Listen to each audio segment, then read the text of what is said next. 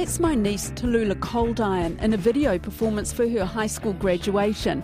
She's in lockdown at home in Oakland, California, with her brothers Cy and Jackson and parents Kevin and Jody, my sister. Hello. Hi. Oh, hello. Oh, fancy talking to you. I last talked to them for the detail nearly 3 months ago when they went into lockdown or shelter in place. Since then, the US has recorded 1.7 million COVID-19 cases and more than 100,000 deaths. For them, nothing's changed really. They're still stuck at home. But at the same time, a lot has happened to them. A best-selling book, graduations and milestone birthdays. And Jody has turned the intense boredom and anxiety of lockdown into something else. Once I accepted it, kind of the wisdom of no escape, it was actually really good because I realised I was an introvert after all. At the age of 58, I realised this. And I actually finished off the novel that I've been writing for 5 years and completely edited it. So it was kind of good news for me, actually. And now I have to try and find an agent, which is apparently a career in itself. Can you give us a quick synopsis of what the book's about? Well, it's a murder mystery set in central London and a Hopi beach, and it's about a 34-year-old journalist who's been shamed after a story went fatally wrong. She's in desperate need of a story, and she gets this really bizarre tip-off that there's a heroin ring operating out of a winery in her hometown of a Hopi beach. So she journeys back to try and find out about this heroin ring operating down the beach from us. That's a huge achievement to get that done. You must feel like, well, in the end, lockdown was a good thing. Well, it was a good thing for me. I think it's been pretty hard for a lot of other people, but yeah, it has been a really good thing. I've been doing this thing with my writing friends of just Zooming every day. And so we do it for hours a day, and it seems like it's a really weird thing to do, to be writing and just sort of looking up and looking at, 5 other people. But it's worked really well, and it's kept us honest and at our desks. And Kevin, what about you? Are you able to carry on doing your work? I've got myself into a routine of eating about a bag of mini peanut butter cups every day, which I thought, I kind of downsized from the normal peanut butter cup size to the mini ones, thinking that was okay. And then I realized I was eating kind of like a bag every other day. Work-wise, it's I do research, so I can do it at home from my office. I took a couple programming courses that I've been meaning to do to learn the kind of computer language that all my students learn. Yeah, I think as Jody said, you just kind of adjust to the rhythm. I think what we're both missing is, getting together with friends. That really is kind of a hole, and there's just sort of nothing fun to look forward to at the end of the week. The reality is this pandemic has just begun. It hasn't ended. And while we are moving forward because of stabilization, by no stretch of the imagination is this virus behind us. Where are you at? Because we're at level 2, and I know you have a different setup there. The shops have reopened now? No, it really hasn't changed that much. I don't know, it would be equivalent maybe to your level 4 or something. I mean, grocery stores are open and things that are deemed essential, but, restaurants, bars, schools, sporting events, all that stuff is completely shut down. The big headline out of this yesterday was that barbershops and hair salons would reopen with added safety measures. Only approved counties have the final say. Yeah, and it's sort of like, something was supposed to happen by the end of this month, but we're still not really sure. And so we kind of haven't got that same sense of, I don't know what the word is, euphoria that maybe New Zealand has got, because even if we come out of this, and sort of come out of it halfway, we're actually still not sure that we wouldn't go back into it again. Even now, the numbers in our county have just surged in the last week, up to 3,000. But can you go out walking? Because I think when I spoke to you last, you were allowed to get out and about and go for walks, and then they cracked down on that and said, no, it's too dangerous. So can you go to the beaches and go to parks? A lot of the parks and beaches are still closed, but yeah, I go for a walk once a week with my friends up in the hills. But you do get quite a lot of aggro from people. Everyone wants you to have your mask on, and of course we do. But some people, even though we know the three of us are 6 feet from each other and 6 feet from the other person, there's, they're giving you that. Some people are giving you the evil eye as you approach them. What is the mood there like now? Is there the same kind of lockdown fatigue over there? Well, I'm sure if your business is shut down or gone bankrupt, I'm sure you're extremely anxious. On the other hand, I think people are just a little bit more resigned to it now. I don't think that we can think that if we open up, it might happen again in another week. Yeah, I think there is some lockdown fatigue. At the same time, there's also, I think a desire, especially around here, to kind of build on the progress that we've made, because it was an initial hotspot. The Bay Area was an initial hotspot, and now we're doing really, really well relative to the rest of the country, so people don't want to lose that. So in your household, you've got a cleaning routine is it Monday, Wednesday, Friday at midday? All five of you put your rubber gloves on and start cleaning? Yep, exactly. Actually, we're getting a break today because you're calling at midday. So thank you. Does that mean that the kids get on with it anyway?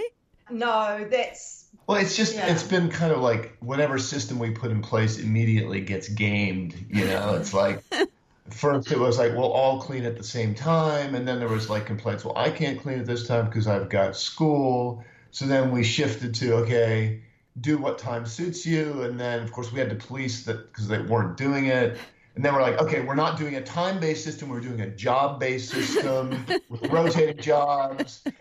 And now it's just, I think we're in the fifth stage of grief, just acceptance that, this is how it's going to be. I mean, to be fair, they do participate. And with I their think, earbuds on. Yeah, right, exactly. Yeah.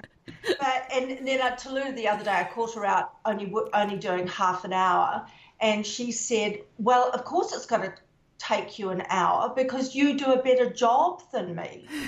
And the one thing that Si's really taken to natural products, so he uses a lot of vinegar, so the whole place smells like a pickle factory every time. So I guess, yes, we do have lockdown fatigue. Put it in cleaning terms. After all. And family time? Do you have scheduled family time, or is it more about avoidance? I think avoidance. We're still trying to do the movies, but I definitely think I've got this nagging sense of guilt if all this finishes in a week that I should have aimed for more, what they call here connectivity, connecting with your kids. We didn't even crack open the games, and Jackson got up early one morning and I said, oh, you're up really early. And he said, yeah, I've got 3 exams today. And I said, oh, good luck with that. And then, I did say to them, look, all you guys, why don't we do one of these TikTok dances, social media? And so I said, oh, no, that's not a thing. But you did do a kind of a family video that became a music video as part of Tallulah's graduation performance. Yeah, that was kind of the highlight of family cooperation. But the music video was a success story. We're pretty pleased with that. And Kevin, we're going to talk about your book because it became a bestseller in lockdown.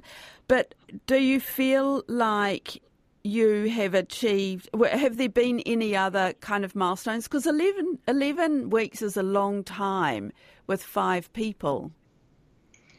Yes, it is. Well, I think, it's been pretty sad, really, because Tallulah turned 19. Tallulah graduated from high school. Then Harley's going to graduate from college, and he's up in Bend. So we're going to miss that. So it is pretty sad. Also, Jackson's turning 21 next week, and 21 is a big deal here because you're allowed to, drink legally. So typically that's a big day where you go out with all your friends and stuff to the bar. So you won't be able to do that. Yeah. So he'll be at home and we'll be watching him have his first sip of beer.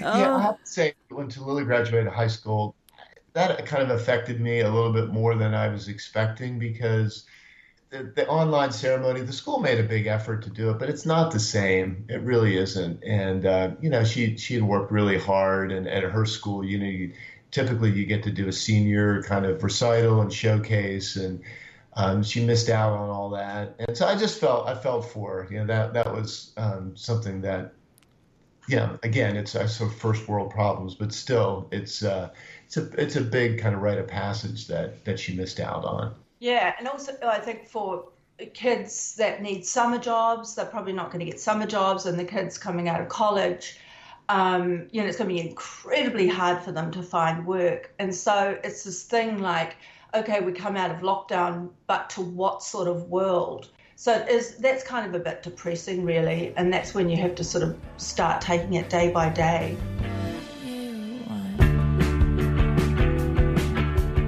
So it's 11 weeks, Si. How are you feeling about everything? Pretty good. I just finished school. So basically it's summer right now, so I'm just doing workouts for basketball, and then I need to take a summer class, and then I need to do 60 volunteer hours for school. And yes, and what about the cleaning? Is the cleaning working? I mean, Jodie says that she has to instruct you on cleaning up underneath. Oh yeah, do not listen to anything my mom says. She just likes to lie about a lot of things. Okay, is Tallulah there? Hi, how are you? I'm good. Happy birthday and congratulations on your graduation performance. Thank you. Did you tell me about that? Because you produced a music video, but in that video, all the family members made an appearance. Yeah, so I thought it would just be a little boring if I just stood in front of a camera and just played my guitar to the track. So me and my dad were trying to think of different things we could do. First we were different weird chores around the house and just videotape that, but then it didn't quite turn out the way we wanted it to, so we kept thinking, and then he was like, oh, what if we screen recorded a Zoom call and everyone was doing a bunch of different weird things, and it was just chaotic and stuff, so we decided to do that because it was funny. In the last 11 weeks or so, a lot has happened to you, but nothing has happened to you because it's all happened in lockdown. And yeah, it's weird to have had my birthday and my high school graduation in 1 week. I kind of, and not that I don't care, but I'm not super affected by it. I had my friends over, socially distanced, of course, and we watched my graduation on my laptop outside. Meanwhile, 20-year-old Jackson has a tiny cottage industry going in the TV room. Our family friend, Leslie Evers, she designs the dresses and stuff. So she started making masks with all her prints. And so I've been helping her 3 to 4 hours a day. She drops off a ton of masks, and I kind of sort them, take inventory, and put them into groups of 1, 2, 3, 4, 6 packs of these masks. And then she puts them on the website, and then they're just bought from there. So that's what I've been doing for work. And how has it been with the family? It's fine. We kind of all have our separate routines. Yeah, I definitely feel the need to kind of get out of the house every now and then. Back to Kevin and his finance book, The Rise of Carrie, which he co-wrote with Tim and Jamie Lee. In a bizarre way, the timing couldn't have been better, making the subtitle even more fitting. The dangerous consequences of volatility suppression and the new financial order of decaying growth and recurring crisis. Yeah, it has. Well, I don't want to oversell it, I guess. But yeah, there were about 3 or 4 weeks during March where we were the number one seller in a bunch of Amazon business categories. And do you think it's because of the situation that we're in, and that, you know, that the financial markets have been on such a wild ride? It's good. People are looking for some kind of explanation. I think that's it. Yeah. In the book, we talk about how the financial markets are particularly fragile and they're susceptible to crashes. So when we had the crash in March, I think people started looking to try to understand what was going on, and we actually got lucky. There was I don't really spend a lot of time on Twitter, but apparently there's a guy on Twitter who has a bit of a cult following amongst market traders, and he recommended the book, and then we saw kind of a big spike in sales, and then we got a couple nice reviews from people, all kind of happening at the same time. Right. The power of Twitter, right? Yeah. It's pretty amazing to see, actually. This is kind of insulting, but how would you describe the carry trade? I mean, I am reading your book, and I think the most basic description I can get is that you borrow in one currency on very low interest rates, such as the yen, and then you put the money into a currency with much higher rate, like the Australian dollar, and you make money on the difference between the two interest rate payments? Yeah, that's exactly right. And in fact, that's the classic carry trade, right? You borrow, exactly as you said, borrow at a low interest rate, turn that money into, say, a higher interest rate currency, which could actually be the New Zealand dollar. Historically, that was a big recipient of carry trades. And then the thing is, you make money if, quote, nothing happens, right? If the exchange rate doesn't move, you collect that yield spread as a profit. So you're basically betting on the world staying the same. When things change, when volatility erupts, when exchange rate starts moving, then those trades can start losing money quickly. And because you're trading with borrowed money, as soon as you start to lose money, you have to get out of that position quickly. And that means, in the case of a currency trade, let's say you had borrowed money in yen and invested it in New Zealand dollars, and the New Zealand dollar starts falling, you need to sell that position. And so you're selling into a market that's already falling, and you're basically reinforcing the moves in the market. And that kind of creates a sort of fire sale effect. So the theme in the book is that, carry trades used to be isolated to things like the currency market, and now we've seen them grow everywhere. They've kind of expanded. I mean, I was thinking of an example for you of Airbnb, right? We've seen it here, and I'm guessing it probably would happen in New Zealand as well, where people say, hey, I can take out a mortgage at 3%, and I can use that to buy, let's say, a batch on the beach in New Zealand, and I could rent that out on Airbnb, and I might earn 10% on that rental. So as long as the world stays the same, I make money. My carry is the difference between the interest I can earn on my renting out my batch on Airbnb and my mortgage interest rate. That's a spread. That's borrowed money. You borrowed money to buy an asset that earns a higher rate of return. The risk is that something like COVID-19 happens, all of a sudden you can't earn the same amount of money on Airbnb. And if it gets bad enough, you're going to have to sell your batch. And it could be that other people are selling at the same time, and that kind of reinforces a fall, in this case, in house prices. So carry trades have kind of popped up everywhere in the world, and this has created a market that's far less stable than it used to be. So should it be stopped then, the carry trade, or can it be stopped? The tricky thing is that some level of carry is good for the markets, right? You think about what a bank does. Banks are doing carry trades. You put your money in the bank and you get a low interest rate on your deposit, and they turn around and they lend it out to someone to buy a home. And that's a carry trade, and that benefits everyone. Insurance companies do the same thing, right? If you're an insurance company and you sell life insurance, you get a steady stream of income each month. And then once in a while, when a bad event happens, someone dies, you have to pay out. And again, the existence of insurance is a good thing. it lowers risk for everyone. So some level of carry, I guess, is what we say in the book is useful and valuable. But when it grows to be too big, then it becomes a risk factor. And unfortunately, now I don't know how you put the genie back in the bottle. What's next? What's next for you all in terms of lockdown? There's still so much uncertainty, it seems. Yeah, so the plan right now is for us to go back to some semblance of normal with the kids either at university or working, and then Cy stuck at home with us.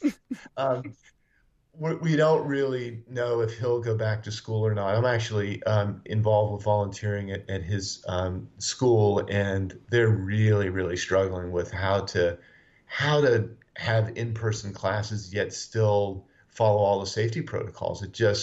It could easily consume all the school's resources just trying to maintain distances, clean, keep students healthy, clean classrooms, everything like that. So I honestly don't know if they'll be able to pull it off. That's the latest chapter on the Brettkelly cold irons in Oakland. I should mention that Jodie's book is called Bay of Plenty, with the protagonist not only investigating a heroin ring, but also discovering the death of her best friend 20 years ago was murder. The two crimes are linked. That's The Detail today. I'm Sharon Brettkelly. The Detail is brought to you by newsroom.co.nz, made possible by RNZ and NZ On Air. You can get The Detail downloaded free to your mobile phone every weekday from any podcast platform. If you're using Apple, give us a rating so others can find us too. This episode was engineered by Jeremy Ansell and produced by Alexia Russell. And thanks to Jodie and Kevin and my two nephews and niece. Mā te wā.